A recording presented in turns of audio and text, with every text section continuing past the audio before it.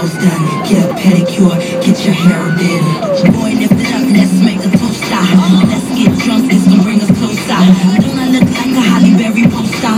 See the Belvedere playing tricks on ya. Girlfriend wanna be like me, never. You won't find a chick that's even better. I make it hot as Las Vegas weather. Listen up close while I take it backwards. Oh, I begins to y'all listen me what y'all want. I'm not a prostitute, but I can give you what you want. I love your praise and your mouth full of phones. You love the way my butt boom, boom, boom, boom, boom. Keep your eyes on my boom, boom, boom, boom. You think you can handle this, but don't. Take my thumb off and my tail go boom. Cut the lights on so you see what I can do. Is it worth it? Let me work it. I put my thing down, flip it and reverse it. It's your primitive, it's my anthem. It's your primitive, it's my anthem. Hello, welcome to Jaded. This is Jody. Day after being told I have a problem with alcohol. For quite a long time, I've put that off on the partners I've been with. And, well, kind of just let it be their problem and not mine. Not something I needed to address or fix. However, reality does what it does and it slaps you in the face. And listening back on my recordings, listening back on my podcasts, reflecting back on my feelings and my what almost seems desperate need to hold on to my alcoholic. Just an insight to me that desperate need resides and is born because of what actually happens in life. What actually happens in life is we lose our connection to people. We forget. We move on. We disconnect from whatever it was that kept us feeling close or in need of that other person. That switch, that going from feeling heartbroken and needing and empty and lost without that other person, I do cling to that. I do hold on to that. And I'll tell you why. Because it is so easy to forget. It is so easy to lose a memory. It is easy to be forgotten. I understand that when people die, they aren't here anymore. And their presence and their meaning fades over time. What if they don't die? What if they're still here? What if they need to not be forgotten? What if that drives them to the point where I cling so desperately to hold on to them? What if that's when I see them? What if I see them when no one else does? What if I take notice when everybody else has stopped?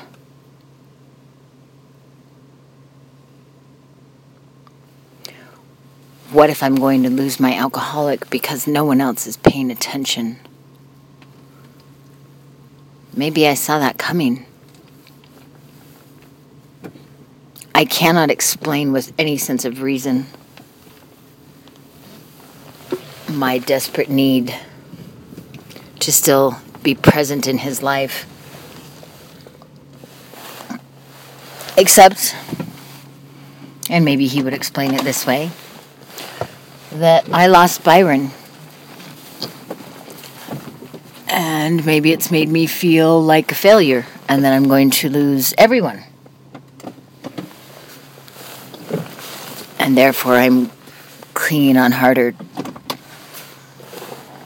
to those surrounding me now But I think I know the truth. I think it just kind of came to me as I was driving and thinking. It's not that I'm afraid I'll lose you. It's that I'm afraid one day I'll be lost. That my life will have no meaning. That there will be no memory of me.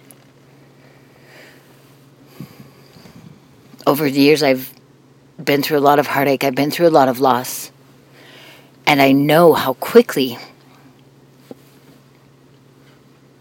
that can be forgotten. Why I cling to the pain, maybe because it's familiar. Maybe because I just don't want to see. Maybe I don't want to know how resilient I am. Maybe I don't want to know how easy it is for me to drop you and move on to someone else. Maybe I want to be more grounded. Maybe I want to be of more value. Maybe I feel worth equals perseverance, time, not being forgotten. Don't just let go. It frightens me how quickly and easily I can move on. Attention from the opposite sex is everywhere. It is constant. Granted, when I'm drowning in the dramatic world that is the two of us, I don't see that, I don't notice it, and I feel lost within you. But maybe that's a choice.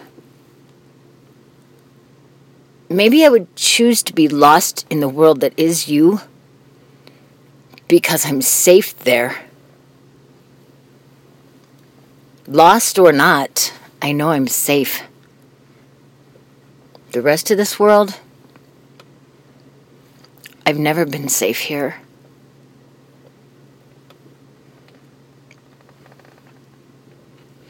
I'm about to pick up my son, one of my sons, my youngest son, from Lifetime Fitness, a place that he referred to earlier as his haven. It's funny because my haven was my alcoholic. I would never refer to a place where I had to go work out and I don't know, I take that back. Sorry, on another level, I worked out and physically exhausted and worked out with him. I didn't need exercise machines and a weird, stinky, sweaty environment. Well, I take that back too. But either way, he's about to get in the car. I'm curious if he's going to allow being on the podcast. But we shall find out. I'll ask him when he get in the car. We'll make this about getting over exes. Before you say anything, you are being recorded, shall we say. The fuck? You are being recorded. I was recording my Jaded podcast. While you're driving to pick me up from the gym? Yes, driving is when I think the best and the most, because there's nobody else to influence what I'm thinking. Seatbelt, please. You get you a hobby. This is my hobby. Thank you for pointing that out. But I was just thinking, because you know about the stuff that's gone on with my alcoholic and I. That's what I call TJ, my alcoholic. As far as I flipped out, don't recall. Heartbroken. I'm upset because I don't remember any of it, but all of a sudden our relationship is over and I'm dealing with it. And one of the scariest things I find about me is how quickly I can get over shit. I do too. What do you mean? Like, you mean what I'm talking about? Like, you get over relationships, people? Heartbreak? I don't, if it doesn't affect me, I don't see it as something I should worry about anymore. And you can just, like, cut things off and Yeah. that's it? Is that a guy thing? No, I think it's just I think it's just how you were raised and the environment you were brought up in. Do you think it has anything to do with being brought up in traumatic homes? Dramatic? Yeah, because you're kind of exposed to that. Yeah, you have you believe that what you're going through when you get older after experiencing all that, I feel like is so minuscule to what you actually went through. So you don't see it as a big of an issue to freak out about because you've already been through more. Yeah, you went through worse. So there's no big deal of breaking up with somebody or just bigger events that other people would believe that you should be freaking out about. You don't. And that's what. So heartbreak does it affect? I mean, but it happens, but it doesn't. I don't. When does it hurt? Because it has to hurt. I feel like everybody's different. When does it hurt for you? Does it? It's not like a period where I'm just kind of like the cliche, like I'm sad for a whole month. It just comes and goes depending on the day. Does it? For me, it can be things like I hear a song on the radio. Yeah, it's just small triggers, Like triggers. Okay, triggers. That's a good word. Yeah, it's like. So for you, it's not a feeling that you carry with you. No, it's just. Because I sometimes feel like it, especially in the beginning. I feel like it's like it's overcast in my world. Yeah. Like it's bigger than you. But there's no time frame I can put on that. I can't say, oh yeah, like just give me 10 days, I'll be good. Right. It's and that's why I think it comes and goes because you like to believe. But that heaviness is real. I guess. It's real, and you put it in the back of your mind.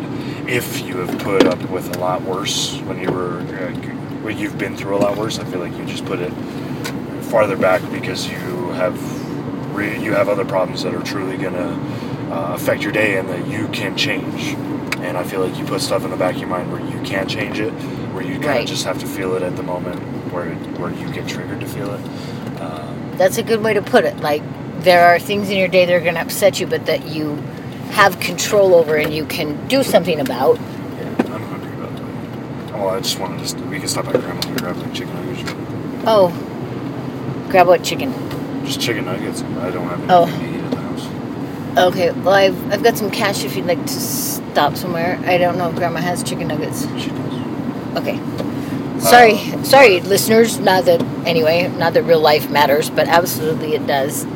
But I guess because you're a guy and I'm a girl, I know I'm your mom and you're my son, but do you think guys get over relationships faster than girls? I think we force ourselves to believe that we do.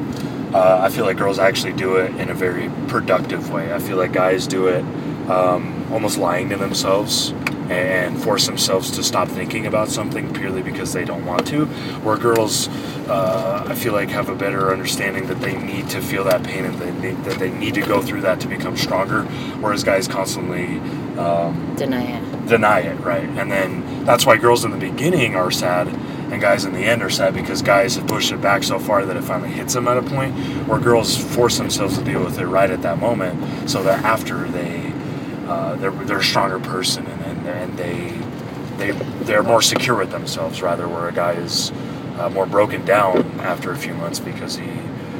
See, and I'm dying to know where you get that perspective, because from like a big picture point of view, you probably nailed it right on the head. Yeah. But you're 18, and I don't know how you got that, when I'll bet any girl that's gone through a breakup would never view it as I went through my grief in a productive way. In a constructive way. Overall, not to say that there were days where she didn't feel insecure and that she didn't miss him, but what makes her approach more constructive than yours? If we were to, she just deals with it when she's supposed to deal with it, or I guess not supposed to, because who's to say when we're supposed to deal with something? True. I just feel like they deal with it in a quicker, and they don't try and run from the problem. Like as soon as you hear about guys leaving a relationship, they're immediately back in one because they, or they're on to the next one. Whereas girls legitimately want to just, they try and understand, they look for every option as to why what happened, they talk to people, and that's a more constructive and positive way, whereas guys just run from it, they hop from one girl to the next because they try and fill the void that they don't know that they're putting themselves through. Yeah, that they don't want to address. But once they realize at the end that that's not the solution, then that's when it hits them hard. And that's when they realize, oh shit, she dealt with that. That's when they get down on themselves because they're jealous that the girl that they were with dealt with it and they're happy now. And they're already over it. And they're already over it when the guy is just starting to actually deal with it and understand. Who to put the blame on. I've kind of read that girls, we go through the heartache and the breakup, and our world is crushed immediately. Right. Men tend to kind of be like, I can't really deal with this right now. Right. It's too much for me. I'm not weak. I'm not, this is whatever. And they just kind of put it off. Whereas girls, not that we choose to, believe me, we do not choose to handle it all and feel it all. And in fact, you saying that, like, that is actually a therapy approach that women pay lots of money to hear someone say. Right. You need to sit down and be one with your emotion. You need to feel lost. You need to feel sad. You need to feel hurt. And that has to be okay. You know what? I'm 42, Colby, and I can't even do that. Right. What do you mean you want me to sit down and be sad? You know what? No, I'm resilient. I'm strong. I'm not. Nobody weakens or hurts me. Right. But in truth, I do need to sit down and be sad because I am hurt. Right. And it's just more of like I feel like a lot of it has to do with the very, I guess, societal and normal ways that we would view men and women as an approach. Sexist roles. Right. Men are, man up. Don't, you're strong. You shouldn't be crying. You shouldn't have emotion. You should just be be a man. Whereas girls, it's, they're so complex. It's okay if you fall apart and you're weak and I feel like it's great that nowadays we can tell a man or a boy or a teenage guy that they can deal with their emotions. They can express it because that's how they deal with problems. The suicide rate for men and women is drastically different because of men. Of how we deal with our emotions. Right, of how we deal with our emotions and how we feel like we should be viewed as people in society. Whether it be now or in the 50s or in the roaring 20s, whatever. It's completely subjective to your sex. world and to your sex. Whereas objectively speaking, any human should be able to express themselves regardless of the environment that they're in. Right. And good point. There shouldn't be boundaries on that. There shouldn't be expectations on how you're supposed to feel. Exactly. And then we grew, and if you, like I said, for how we get over things, it's just how you were raised. I mean, there's certain parents what you've been through, right? And there's how you feel safe. Exactly. And once you get to the point where you're able to, I guess being an adult around 18, your teenage years where you're truly discovering who you are, and later in those years, that's when I feel like you actually take time out of your day to just really think about who you are, and that's why it's so important to be secure with yourself before you're secure with another person, because I'm learning and finding out that I am not secure with me.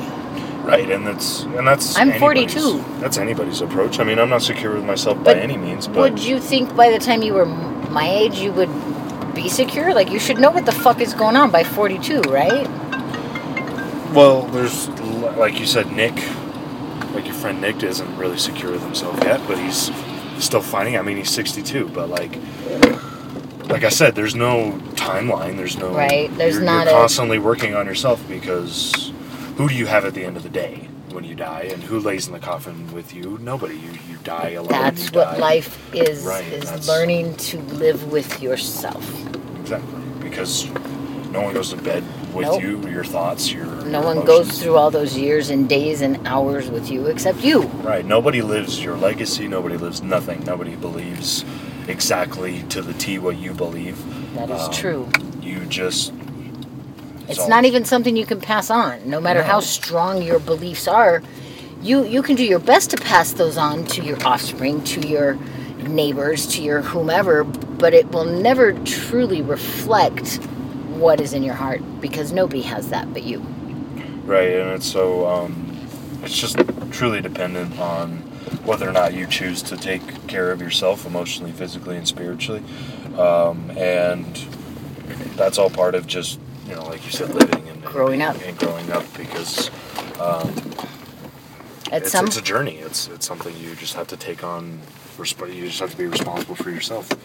And if you're not, then you fall apart, and then people understand that you're falling apart, but there's nothing that they can anybody really can do, because it's not their responsibility, because they're so focused on themselves and their expectations that they have for themselves that in all reality there's no time for them to really give a shit about what you're going through, because they're more concerned about themselves at the end of the day. As much as people try and say they care for everybody else, and they do that, they're caring for each other's emotions and stuff like that for themselves. They're doing it for them. That's how they feel secure with themselves, by helping each other and doing certain things like that. But there's other people that take care of only themselves because that's what they saw was the best motive for them. That's what they saw worked for them. That's what made them happy. Right. And it's not a bad thing to die alone, but it's not a great thing. And you kind of just described me, as far as I try to identify myself by helping other people, and what I forget about is I lost me somewhere. Right, you don't know who you are because you're so focused with everybody else. Yep. And at some point, you life... just have to stop it. At some point you just have to stop it. Life is like, fucking pay attention. Yeah, because if... You forgot the most important thing here. Right, you don't know how to get back to who you were because you don't remember who you were, because you've been gone for so long. When's the last time you really sat down with yourself and just force yourself to be alone? I do that all the time. Not so much as a choice, not so much as just letting it happen. It's kind of just the way it's reality. It's reality, and not to say that I hate it or anything like that. Like, I do. You have to come to terms with it, and I haven't. Yeah, you just have to. Stop trying so hard. Stop trying so hard to be to care for some other people and other. Not to say that you can't love and give people your attention, right. But you truly need to invest in yourself, because there's nobody else that you're truly going to love more than who you are. And there's nobody that I'm going to be left with except me. Right, and if you keep trying to search for yourself in other people, you're never going to find it, because they're not you. And this is from the mouth of my babe, but basically, innocent speaking truth, reality I'm learning to deal with. My son Colby, I love to death, and I truly appreciate anybody who's listened. Thank you, and have a good night.